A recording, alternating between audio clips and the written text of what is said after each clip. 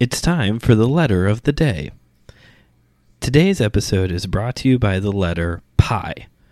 Pi is for Perseus, the letter pi.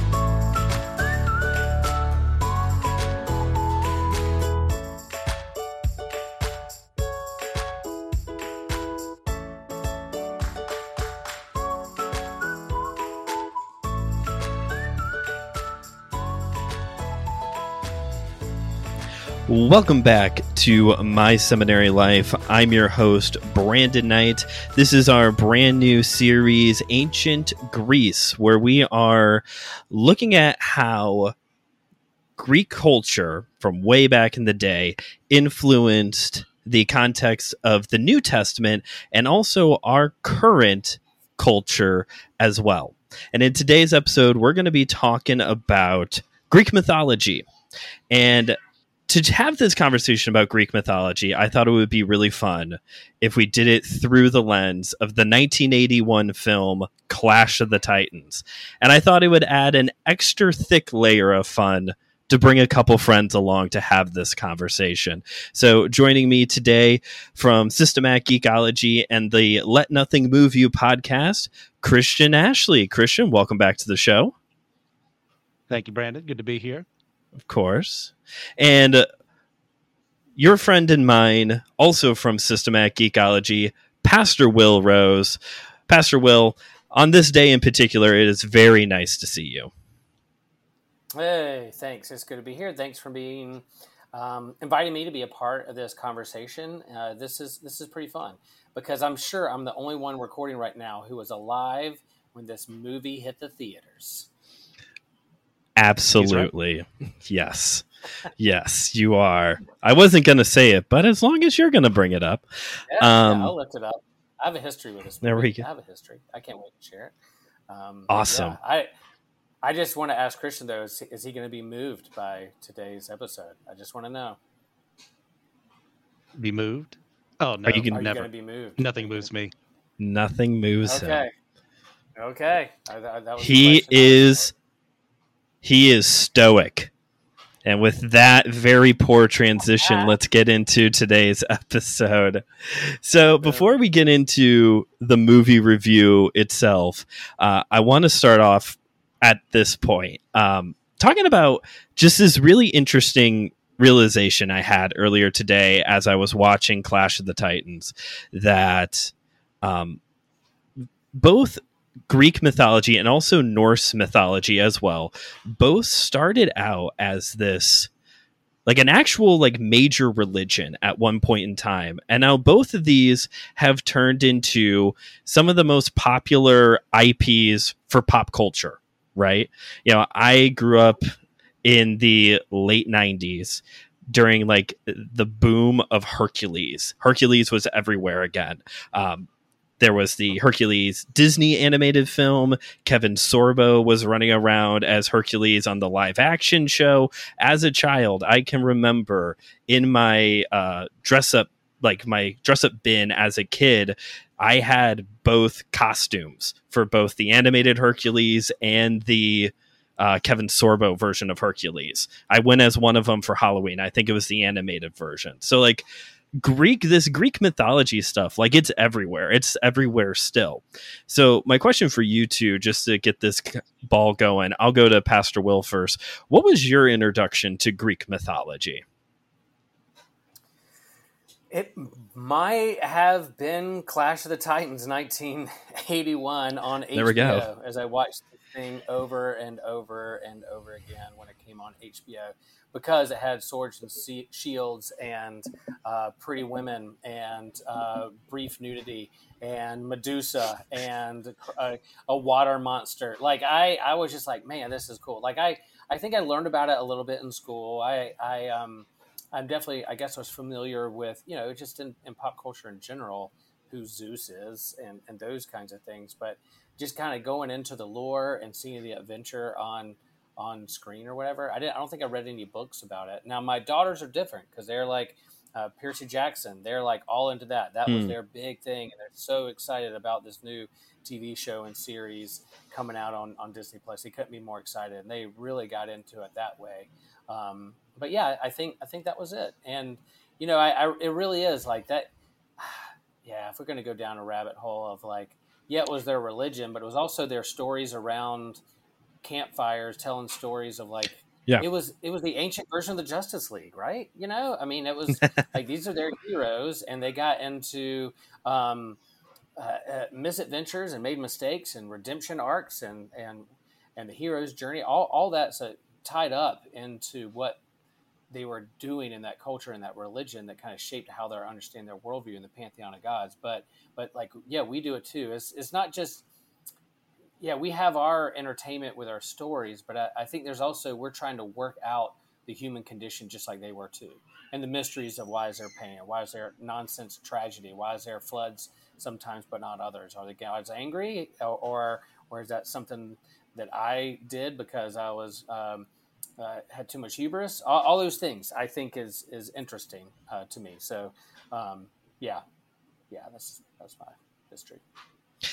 Yeah, that is an appropriate rabbit trail to take us down, and one that I think we'll come back to throughout this episode of, yes, it was their religion, but it was also their way of making sense of things, and through the art of storytelling. And you guys over at Systematic Geekology, that's what you do on the regular, is wrestle with how does the big story make sense through all these little stories that we tell each other as well. Christian, how about you? What was your introduction to this world of Greek mythology? I think I read a book when I was in first grade and was introduced to the concepts of Greek mythology. I was like, oh my gosh, this is so cool. Kept going, got into Norse mythology, saw the Hercules Disney movie, and I want to say there were like Osborne or Usborne or something like that. They had like the illustrated Greek and Norse mythology books they printed sometime after that. Got super into those. And as time went on, I started learning, okay, these are the kidified versions of the Greek myth. What are the actual ones about? And as I grew older, it's like, oh no, there's a lot of bad, a lot of bad in these. And that's one of those things too. How do you approach something like this for a child? Do you go with the full story, or do you ease them in to other things? I was definitely eased in to Greek mythology, and I still appreciate it today. Like, I love exploring other cultures' mythologies just to see how they look at this world. And I think Rudyard Kipling called it like the just so story of like, this is why this happens. It's just so, you have Aesop's fables and stuff like that telling us this is why a bat is considered to be not a mammal and not a bird because it didn't fight on either side in the war between the two and all that stuff. Okay. I love exploring stuff like that. Well, the good news is you're talking about like Greek mythology after dark. That was scandalous for Christian. Ooh, it was like HBO After Dark for Christian. Yeah, there's some scandalous. Nice. Scandalous. Here we go. Speaking of scandalous, we are going to do an episode on Aesop fables, which are very scandalous. Hardly at all. So I did assume, though, that Christian, you were the most well-read of the three of us when it comes to Greek mythology. And that is because back at the Every Tribe, Denomination, and Tongue Convention at Pastor Will's church back in May, one of the panel discussions was a whole church episode. And Josh, he has to start it with that silly question to get everybody happy and feeling good about each other. And it was like, build a dodgeball team out of mythology gods or something like that. And I said somebody, I forgot who I said. I may have said Achilles, and you were sitting next to me and you go, technically a demigod, but I'll allow it. And that's when I knew Christian really knows this stuff pretty well. And I don't. So I'm glad you get to bring a little bit of expertise into this conversation. Yeah. And according to TJ, I'm the only one who think I won that round of silly questions, and I still do. I stand by my decisions. I don't know who you picked, but I could tell there's a lot of intentionality going into his choices here.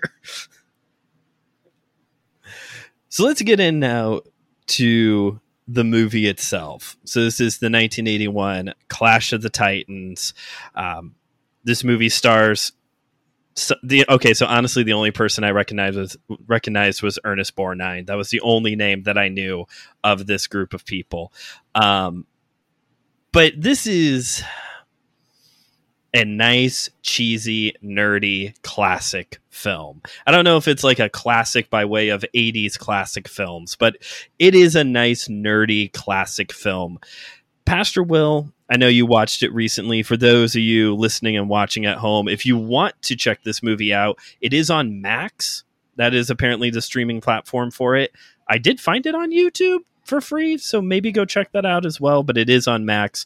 Pastor Will, can you summarize for us what is the story going on here in Clash of the Titans?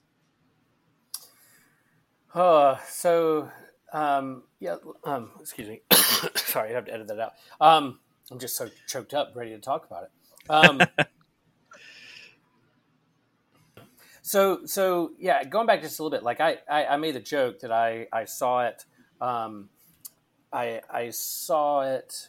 I was alive when it came out, but I don't know if I remember ever seeing it in the theater. But it was like a constant on HBO, and I was like an HBO kid. Okay. Like it was that channel you watched during the day. They had like somewhat kid movie, PG movies, and then at night you did have after hours. You had rated R movies, that kind of stuff. So we watched HBO a lot, and so my wife and I rewatched it last night. We watched it on YouTube as well. I didn't know it was on Max, or I have that. But I was like, "Cindy, you remember this movie?" She's like, "Oh yeah, I watched this a lot." Because we both grew up just watching HBO so many times. It's whatever they play on HBO, we just watched the repeat. So for me, like seeing this movie, and at the time, I still knew the special effects was pretty bad. Like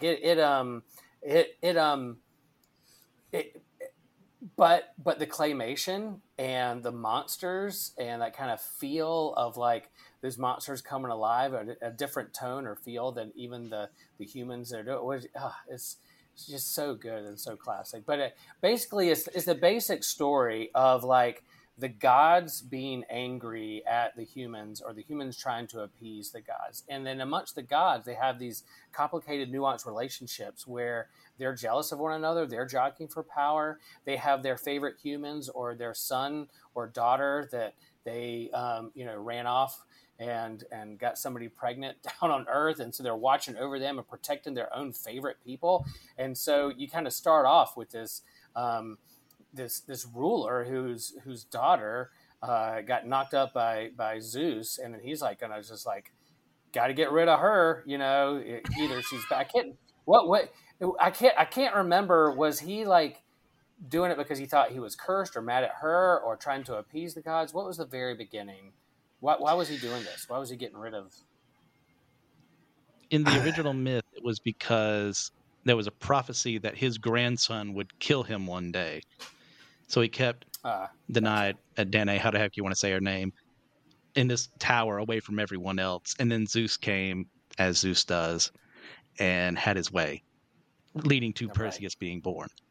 But he couldn't kill them because kinslaying is a very evil thing. So they just put them in this coffin into the sea. So I'm not really the ones killing them. I think that comes up a little bit more in the remake in 2010 as well, which, by the way, is a perfectly fine movie.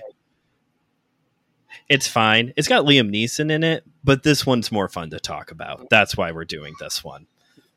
Yeah. Nice. I agree. And so basically there's this plot where he survives. Zeus saves his son, and then he does grow up, and then you have this play back and forth. And I like at the end credits, like it kind of shows the end credits breaks down the three different groups that are in this movie. So you have Yeah.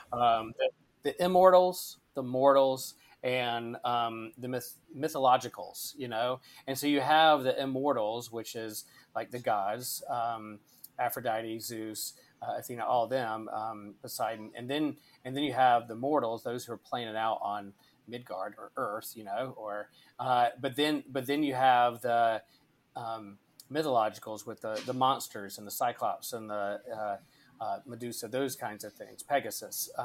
So you have these three different groups, and the movie goes through this hero's journey. And what you would basically see, like there's a hero, he encounters a wise old man who gives him, you know, equips him with the gods equip him with weapons, but this wise old man who is Rocky's trainer, by the way, cut me, Mick. Yep. Like. Sends him on his journey, and he encounters a beautiful Did he princess. freeze? And then there's something going on with that princess. Did he freeze on your end too? Oh no. Okay. Did I freeze? Oh, am I back? Oh, I think he's back. Can you hear me? Oh, there he is. All right. You stopped at Rocky's trainer. Oh yeah, Rocky's trainer, Mick. Cut me, Mick. That's he was there. But you know, the hero's journey of this Perseus is like, you know, he's trying to find his way. He encounters an old wise man. He's equipped with weapons from the gods, and he goes off on an adventure, and then encounters a beautiful princess, has to save her, and along the way he meets monsters to try to save Joppa, who is going to be sent by the Kraken by another jealous god who wants to curse them. But and they're tempting fate too. I mean, that's basically, you know, his love interest's mother, Queen, was just so deadpan through the whole thing, whether she's looked at a god talking through a statue or at the very end while she's getting ready to watch her daughter be killed by a kraken. She's just like, I was like, what? Show some emotion, woman. But that's basically it. I mean, this hero's adventure, monsters, gods, immortals, all that together. I probably didn't explain that all right, but it's all there. The hero's journey is all there. This adventure's there. So a couple follow-ups to that. First off, Christian, I'm curious, did you grow up watching HBO all the time? Because I certainly did not. No, I was working off of a high school teacher's salary, so we were too poor to afford even satellite until like I was a little, maybe 9 or 10. And then HBO beyond it, that was extra. That you couldn't do that.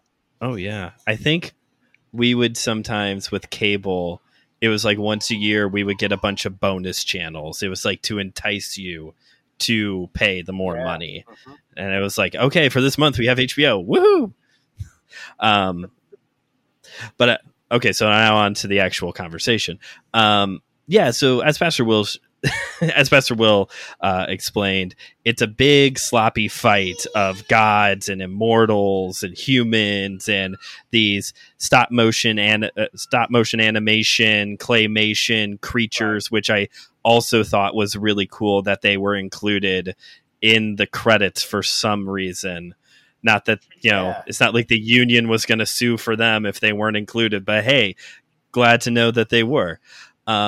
Christian, they played themselves. Yeah. That's what I put on it. They played themselves. That's who they were. That was actually Medusa. That was actually a Pegasus. Christian, you're a little bit more versed in the actual mythology. So, as an adaptation, how was it? How I know there's at least one thing that I'm pretty confident I'm like, that's not Greek, but go tell us how, as an adaptation, how does it do by way of the Perseus story? Well, if I were the author, the original author, I would be upset.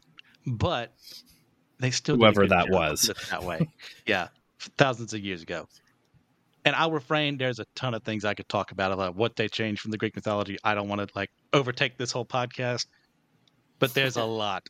Like it's not Joppa in Phoenicia. It's actually Ethiopia, where Andromeda is, and Cetus, the giant whale, is what's attacks the city instead of the Kraken, which comes from Norse mythology. That was the part I was pretty sure was wrong. Yeah. And if I remember correctly, Thetis is actually the mother of Achilles and has no place in the original Perseus myth. And it's not her saying that she's who'd she say? No, she doesn't make it specific. She just says that Andromeda is more beautiful than the rest of the goddess, the divine, and all that. It's actually the Nereids who are associated with Poseidon. So Poseidon sends Cetus to attack the city and tells them, "You're going to give up her." And Perseus saves her. It's kind of like he wasn't even involved. He just kind of flew past and was like, "What's going on here?" Saved her. Oh, now we're married, and then move on with life. Interesting. Caliban doesn't exist. Oh, excuse me, Calibos doesn't exist. What is he called in the film? Yeah, I can't remember now. Yeah, he's essentially like Caliban from Shakespeare's The Tempest. So, and I know Will, you big X-Men guy. That's where Chris Claremont got his idea for Caliban for the Morlocks. In the same way, he can't resist a good Shakespeare reference like Greg Weisman, and Gargoyles can't resist a good Shakespeare reference. And there's a ton more, but I'll leave that there now so I don't overtake everything. Because if this was points for accuracy, I'd be grading this for the rest of my life.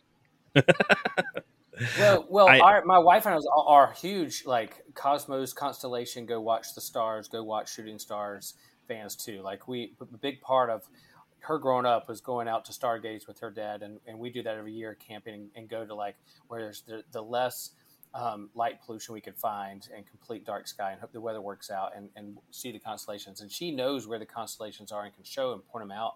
And so as they're going through this in the movie, she's like, "Oh yeah, that's the Perseid meteor shower, every year, August 12th." And they're, "Oh yeah, that's that constellation. That's that kind of constellation." And then at the end of the movie, they kind of point out, right? Big spoiler, the hero wins, and then he's immortalized by being a constellation where people throughout all the ages will look and see this star, this superhero, forever told their story through the night sky. And so that's kind of where that's going. So we were geeking out hard on the kind of constellations and going back to some of that kind of Greek mythology, but also the constellations in the night sky.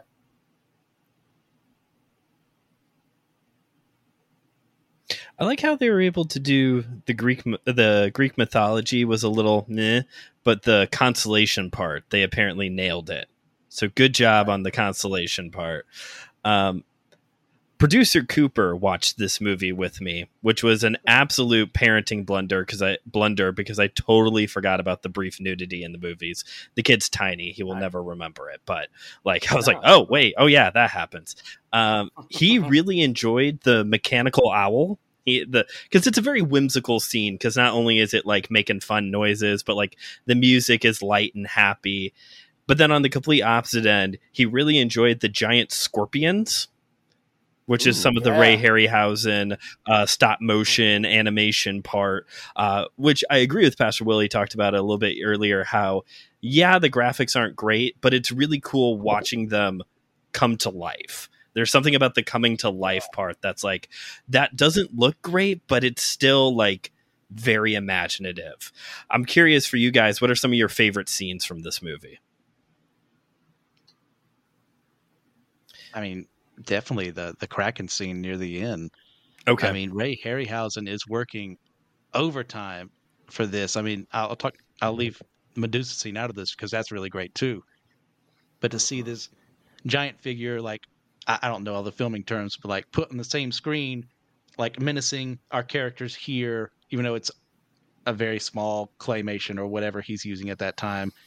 I know a lot of Harryhausen, but I don't know all the terms he uses for his stuff because I just appreciate the man's work.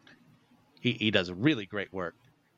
And as also someone who's a big fan of his stuff, like it really kind of looks similar to Ymir, who is one of the first monsters he worked on in like 20 million miles to Earth or something like that from the 50s. Okay. So that scene too, and you get the whole build up with Medusa's head.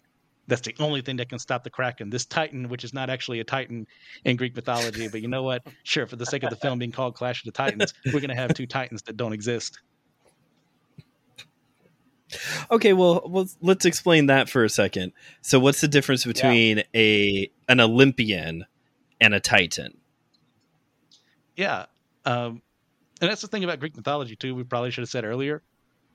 Trying to find an organized canon for Greek mythology is a fool's errand Okay. because you're working with a culture, a Greek culture, that then spread across the world and assimilated with other cultures and then said, oh, well, you have this local legend here. Well, that's totally what Zeus would have done. So we're going to say Zeus is your patron god, and we're going to call him that. So now you're part of our culture because we say so, and we also conquered your island.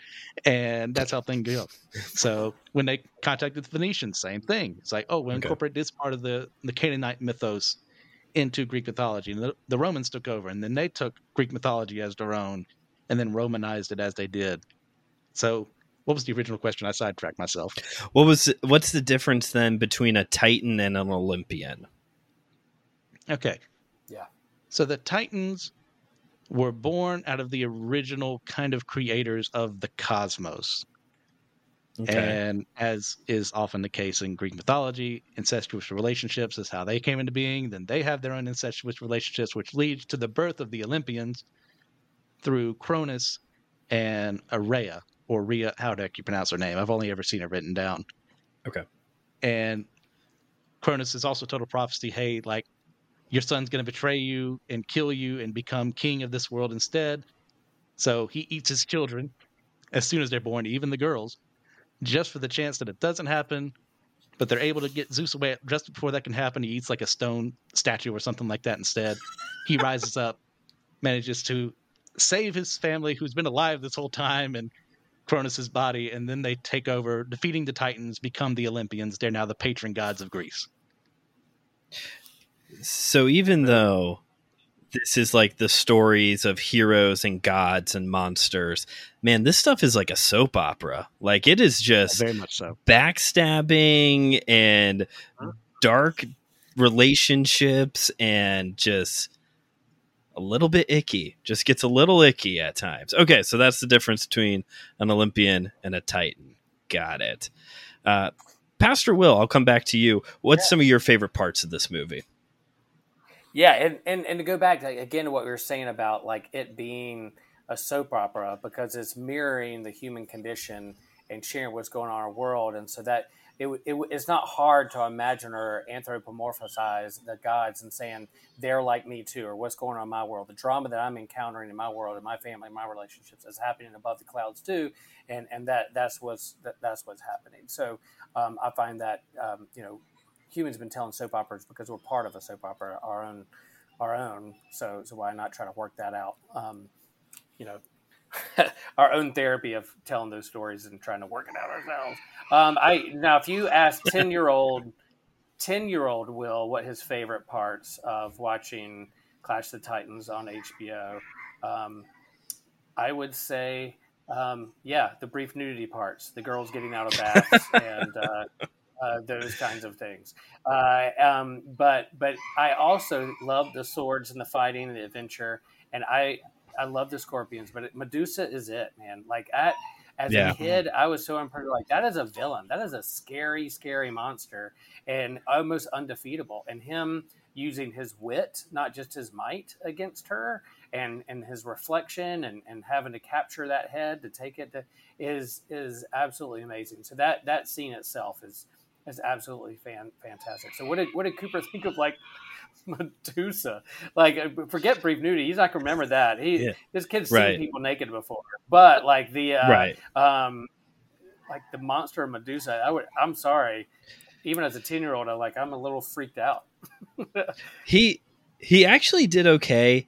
He's very I don't want to sensitive, but not like in a bad way towards music.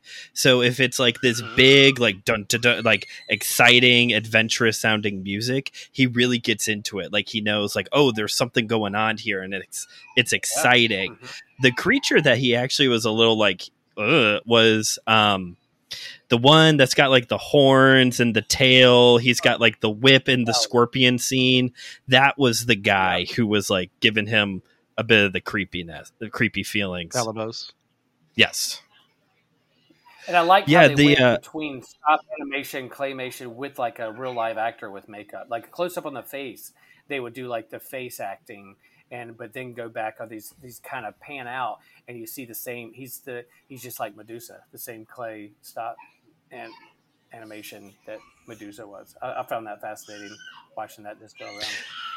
It is pretty cool. I love practical effects. Also, I apologize if you can hear him crying right now. It's bedtime. But I agree with you too. I agree with both of you. It's that Medusa scene, man. That scene when the fight is over and he's standing there with his ultra shiny sword and her head in the other hand. That's just like an iconic scene. That's the money shot right there. That is. And I also agree with Christian, like that Kraken scene at the end. Like he's kind of got like a Swamp Thing look, or maybe Swamp Thing kind of looks like him. I don't know which came first, but it is just, it's such a cool visual. I love practical effects because it's this big towering monster that's probably the size of an action figure in real life, but they just make it work so well. Yeah. And speaking of that too, like I watched the second go around, like there was, I enjoyed all the adventure and the fight scenes when I was like younger, but watching this, like this whole, I couldn't help but think that these gods putting these like chess pieces, these little clay, so you're working with claymation, but you're also working with clay figurines of the main characters, and they're pushing them like pawns on a chess piece. And I can't help but project and like, man, that's most people's version of like what they think God is. Like this just big Zeus figure in the sky who pushes pawns around for whatever fate you are of the whims and the jealousy of the gods. So I couldn't help it, like that's most people's pop reference of who they probably think God is on the surface. But you're like, no, we'll get into this I guess some, but like yeah, the whole point of like Genesis creation story is to say we're not that. That's not the character of our God who incestuous or eat their children or push pawn pieces around on a chess table, like created out of love for love. So anyway, that amazed me. I was like, yeah, there you go. I thought that was capturing the jealousy and what the gods are up to in their scheming ways. Was very fun watching it as of late, or last night. So for those of you listening, you might be thinking to yourself by this point, that's great and wonderful. I've enjoyed 30 minutes of talking about a nice, cheesy 80s movie. But what does this actually have to do with the New Testament? How do the Greek gods show up in the New Testament? And there's actually at least one. It's one of my favorite stories in all of Scripture. It comes out of Acts chapter 17. And in this story, Paul is in Athens. And I was reading the passage earlier out of the New Living Translation because I love the language of the NLT, and because it just makes it all seem so normal. And Paul is in Athens, and it says that he was very struck by the fact of how religious they are. There's all these idols and all these shrines. There's a Jewish synagogue with Jewish believers and Gentiles who are fearing God, who are in this temple. And Paul goes and he starts talking to Epicurean and Stoic philosophers. And as opposed to other times when he shows up in a place and they're like, let's stone that guy, they're like, oh, hey, this is all really interesting. Let's take him to the even smarter philosophers and have him talk about this stuff with them. So, and Luke even has like a little editorial note in there of like, yeah, in Athens, this was like everybody's hobby. It was like they got together and talked about the new ideas that people were having. And Paul goes and he uses this example of, you have all these idols, you're super religious, and that's great. But you have this one that's dedicated to the unknown God. Let me tell you about the unknown God. We know him as Jesus. And I want to read specifically, this is Acts 17, starting in verse 27. His purpose, this is God, his purpose was for the nations to seek after God and perhaps feel their way toward him and find him, though he is not far from any one of us. For in him we live and move and exist. As some of your own poets have said, we are his offspring. And since this is true, we shouldn't think of God as an idol designed by craftsmen from gold or silver or stone. So I want to turn this over to you guys now. When it comes to this story, as Paul is interacting with people who are worshiping either Greek gods, or probably at this point they may have been hijacked by the Romans, so now it's the Roman version of the Greek gods. As you reflect on this story and reflect on these verses I just read, like, what stands out to you about this? Yeah, like as you said, like he was intrigued by everything that was going around him, the stories and the gods around him, and what people were geeking out on. I'm like, that's just an episode of systematic ecology. He just found himself in an episode of systematic ecology. He's surrounded by all these IPs, by all these creative stories, and trying to figure out how the larger story fits in these others and where he can pull from. And similarly, like last night, I went to like this gaming kind of bar, so people are playing Magic and people are playing Dungeons and Dragons, and there's all kind of board games happening. We're playing this game called Oath, which is very convoluted but also fun, and I couldn't help, I had so much eye candy. I was looking around this place going, golly, I want to see what that person's playing, and I all the while want to be like, man, they're all intrigued and captivated by a story that they are either telling or a part of at the minute. So I felt like I wanted to be like Paul at that minute, be like, oh, we're all part of one grand story, capital S, and you're loved by God. Like, then they would have shooed me away for being a fanatic. But I couldn't help but relate to that. So I think, Paul is intrigued by the philosophy and the poetry and the creativity around him, but also wants to point to the author behind it all, the one who sparked that at the very beginning. That's what stands out to me, that they're all geeking out and he's trying to like do an episode of systematic ecology and draw out some good theology out of it. Yeah, this idea that the people of Athens got together and just talked about the new ideas all the time. Man, they would have really liked podcasts, because that's basically what most of them are. It's like, hey, we're just going to get together and talk about some stuff for a while. Christian, how about you? What stands out to you about this encounter of Paul with some Greek god shrines? I hope this doesn't come across as too cynical. Go for it. But I'm captivated by the idea of having a forum like this, a literal forum, where people would come together and discuss the latest new idea. But when Paul comes and he introduces an idea they kind of have a concept of, but then brings Jesus into it, and yet there's some of that's interesting. Let's talk about that, versus the actual response Paul was really hoping for. Like, there are people who do believe it is brought out in this chapter. Mm-hmm. But to me, I'm brought to that point of, oh yeah, Jesus is cool. I'll just add him to my list of people I may pray to later on. Mm-hmm. Right. And that kind of breaks my heart to a bit. Be like, you're right there. I mean, you have one of the greatest speakers of all time right in front of you. Like, he could not word things better. And you're just adding his discourse to everything else you've heard before. And I can't help but think of all the people who've done that, even in our modern age. I mean, access to the Bible has never been better than right now. And I've had professors in the past who were atheists, and they were teaching my New Testament class in college. And it's like, how can you read this book? Excuse me, Old Testament, not New Testament. No. How can you read all this and not see the truth? And yet it's just that veil over their eyes. So I don't know if that's just me being cynical, but that's what I kind of got from this. Yeah, I'm sure it happened. Like you said, you go on and some people do turn towards Jesus, but that was, as you were talking about earlier, that was kind of how the Greek mythology grew, was like, okay, we're going to take this already existing thing, and now it's Zeus, and now it's this person, and now it's this. So it is possible, especially since they had just like a catch-all shrine of, hey, the unknown God, here you go, that there probably were some people who just took it and ran with it, and okay, now Jesus is part of this thing.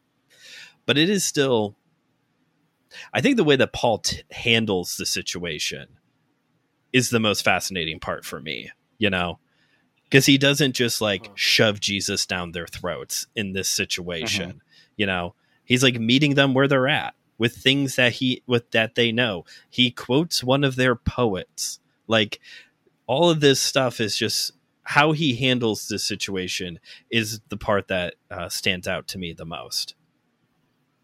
Yeah, and I like that. I think it reveals to me too. There's always going to be competing narratives, competing stories, and there's going to be some that are your favorite, some that you don't like or connect with.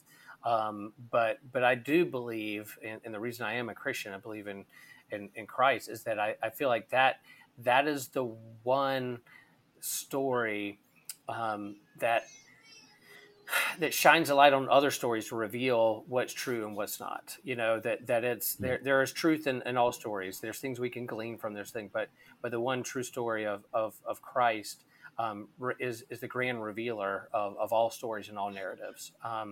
And I think to me, like Paul there is just like, yeah, like I said, in that gaming bar, like I was like, man, there's always been competing narratives. There's always been these things all around incorporated, and friendships and communities forming around that. But then what is the big story, capital S? What does that reveal about the others or shine light on it? So Yeah, it's true. The big story, you know, we always talk about we always talk about how Jesus is like the greater human, you know, the true human. And it's like we have all these competing narratives, but here is the true narrative. You know, here is the one that makes sense of all the other ones, of all the other soap operas. Here's the one soap opera that works out for everybody. right. So you might be wondering, how does this affect our current culture? Because like we talked about way back at the beginning of all this, Greek mythology IPs are everywhere. You know, I think it was Pastor Will brought up how Percy Jackson is kind of the flavor of the generation with the books, the movies, the upcoming Disney Plus series. But did you two know that there are people who still worship the Greek gods? Yes. You did Not know surprised. that. Will, did you know that? Yeah, I'm not surprised by it. I don't know anybody personally who does, but I wouldn't be surprised. Nope. So I figured it would be the case, but I did some Googling because I was like, all right, let's find out for certain. And sure enough, apparently back in the 90s, again, when there's this boom of Hercules, there was also a resurgence in what is now known as Hellenism. And it is primarily in Greece and is recognized as a religion in Greece, of people going back to worshiping the Greek gods and bringing back the old rituals and the old ways of doing things. Would either one of you like to take a guess as to why people are returning to the old Greek mythologies as their religion? To be edgy, to feel like that they I guess it's the age old, never ending, stand the test of time soap opera that we're all part of, and they're like, cool, this seems like another soap opera that I feel like is guiding our lives. But does it also have to do with like the cosmos, the stars and constellations, and like those kinds of things as well? Like our horoscopes that are tied to these like Greek gods that are named after it. Is that any kind of play at all? I would have to go look. I'm assuming it would, because like astrology and horoscopes and all that have been popular for so long. I imagine that they would adopt back some form of stargazing, finding story and meaning through the stars. Christian, do you have a theory as to why this has been a resurgence? I have some thoughts. I don't know if they're concrete, but I'll send them out there into the ether, as it were. Okay. And like neo-paganism has grown over time in very different areas. Like Norse mythology has had a comeback as well. Some of it on your far right extremist side that we really don't need to delve into too much, and some of it is like a legitimate like belief in the the Norse gods are real, or some people are incorporating into stuff like Wicca and stuff like that. And then why is Greek mythology so appealing today? I mean, I put forth. It's some people would worship it in a very hedonistic way. And it says, do what you want, get your fill, have your pleasure in this world. And that's very appealing. And then, sure, we can Yeah, good hear these point. stories about these kooky gods, but that allows me to do what I want to do already. Well, from the articles I was reading, you both are like knocking at the door of why this has been a resurgence. Because you are right, Pastor Will. There is a bit of a mentality of giving Christianity, or Christendom more likely, the middle finger of, you came in, forced all of us to convert, we're taking our religion back. And Christian, you're right. Like, neo-paganism has been is on this big trend. I worked with a guy when I worked in retail. I worked with a guy who, him and his family were Odinist. They worship Odin. They study the Haval. They practice Norse mythology. And if you go to the TikTok or any bookstore, you're going to find all these books on witchcraft, Wicca, astrology, all of it. Like, paganism has been on the rise. And in specifically this case of the Greek mythology, it is this middle finger, but it's also them taking back their culture. They see this as this is part of our cultural identity, is to worship Zeus. And we have been away from this cultural identity for so long. It's time that we reconnect with our cultural roots. So what do you guys, we're all Christians here, and I don't want this to turn into some like big apologetics thing, because who knows if you will ever run into somebody who is a Hellenist. I did meet an Odinist, so it's not outside of the question that you may run into a neo-pagan. But as Christians, like, what is our next step as we continue to see a growth in popularity with neo-paganism? Say what it's always been. Get Okay. yourself educated. Like, I mean, can you think of, I know more about Greek mythology than I do about, say, Hinduism or Buddhism. Like, I'm already set in certain areas to talk about that, but other people aren't. Like, if you're not familiar with it and you have someone around you that's into Norse mythology, Greek mythology, Egyptian mythology, what have you, well, guess what? We live in that information age where I can just type something in and I can learn everything I need to know. Take advantage of that. You know how much it would have been nice for the apostles to have Google at their hands in the midst of the Roman Empire to have the information that we do. I mean, we see Paul as a great writer now. Well, imagine what he could do in this modern age. Let's take advantage of what the time and place that God has planted us and use it accordingly. By the way, you said earlier that there was a lack of continuity within the Greek mythology, and that is because they do not live in the modern age where there's a bunch of trolls on the internet demanding continuity. Anyway, Pastor Will, like, what is Pastor Will, what is your response to this? As paganism continues to grow and become more popular, what's our next step as believers? Yeah, well, you mentioned trolls. It's like in terms of Greek mythology, Norse mythology, trolls are real, y'all. Trolls are real. I believe in trolls. I don't believe in them. I just believe they exist, and we must resist them. No, I think I would go the Paul route. Like, I think what's behind this is not only sticking their middle finger to like Christendom or institutions that they feel like have appropriated or colonized their culture.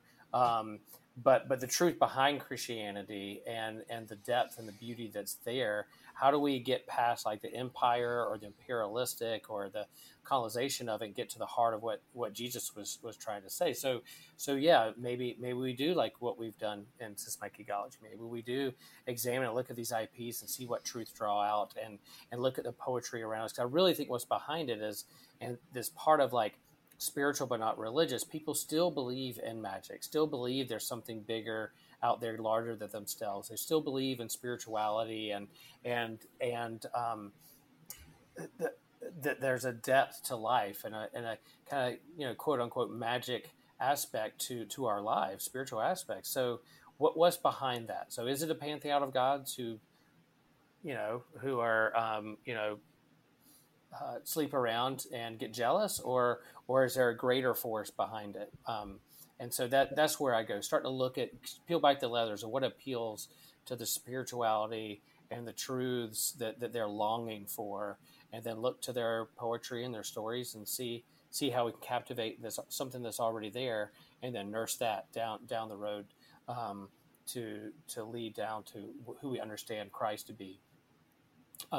So yeah, I definitely agree with both of you, because you both have this connecting point of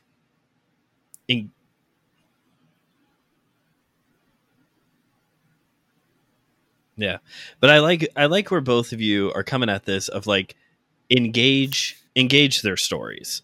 I find it interesting how many Christians, and maybe this is because of more so of my background of where I've come from in Christianity, that when it comes to the conversation of like witchcraft, paganism, all of that, the response is more so just screaming that it's evil. And that's it. There's no like no attempt to try and understand not just like the person's like nuance and motive for wanting to be a part of this, but also like just a basic understanding of what is actually being taught and believed in these scenarios. And I agree with both of you. Like we need to get past this mentality, and we need to start educating ourselves. We live in the modern age. Google is free. Like get a book and start educating ourselves on these beliefs and practices, understanding that, you're not going to be able to know everything, and then be able to sit and talk with somebody if you do actually meet someone and hear their stories and walk with them in their stories and see, like Paul, like Will was saying, if there is an opportunity to introduce them to the greater story. Yeah, and that's where relationships, I think, are important. Like, the apostles didn't have Google and weren't necessarily like fully literate in Hebrew. Who knows? They were fishermen. They might have been, but the whole like aspect of getting to walk with someone, get to know someone, and understand their story, that's going to be the most important depth and part that's there. I'm a big fan of books and going deep dives and learn as much as I can learn, but really like sitting with someone and getting to know them and loving them up close makes a world difference. Agreed. And let's go ahead and call an end to this episode. So thank you guys for taking time out of your busy schedules to be here for this episode. Thank you all for listening. As always, if you enjoyed this episode, please share it with somebody that you think would get something out of it. Share it with someone who loves 80s movies. And if you would please consider heading on over to buymeacoffee.com/MSLpod.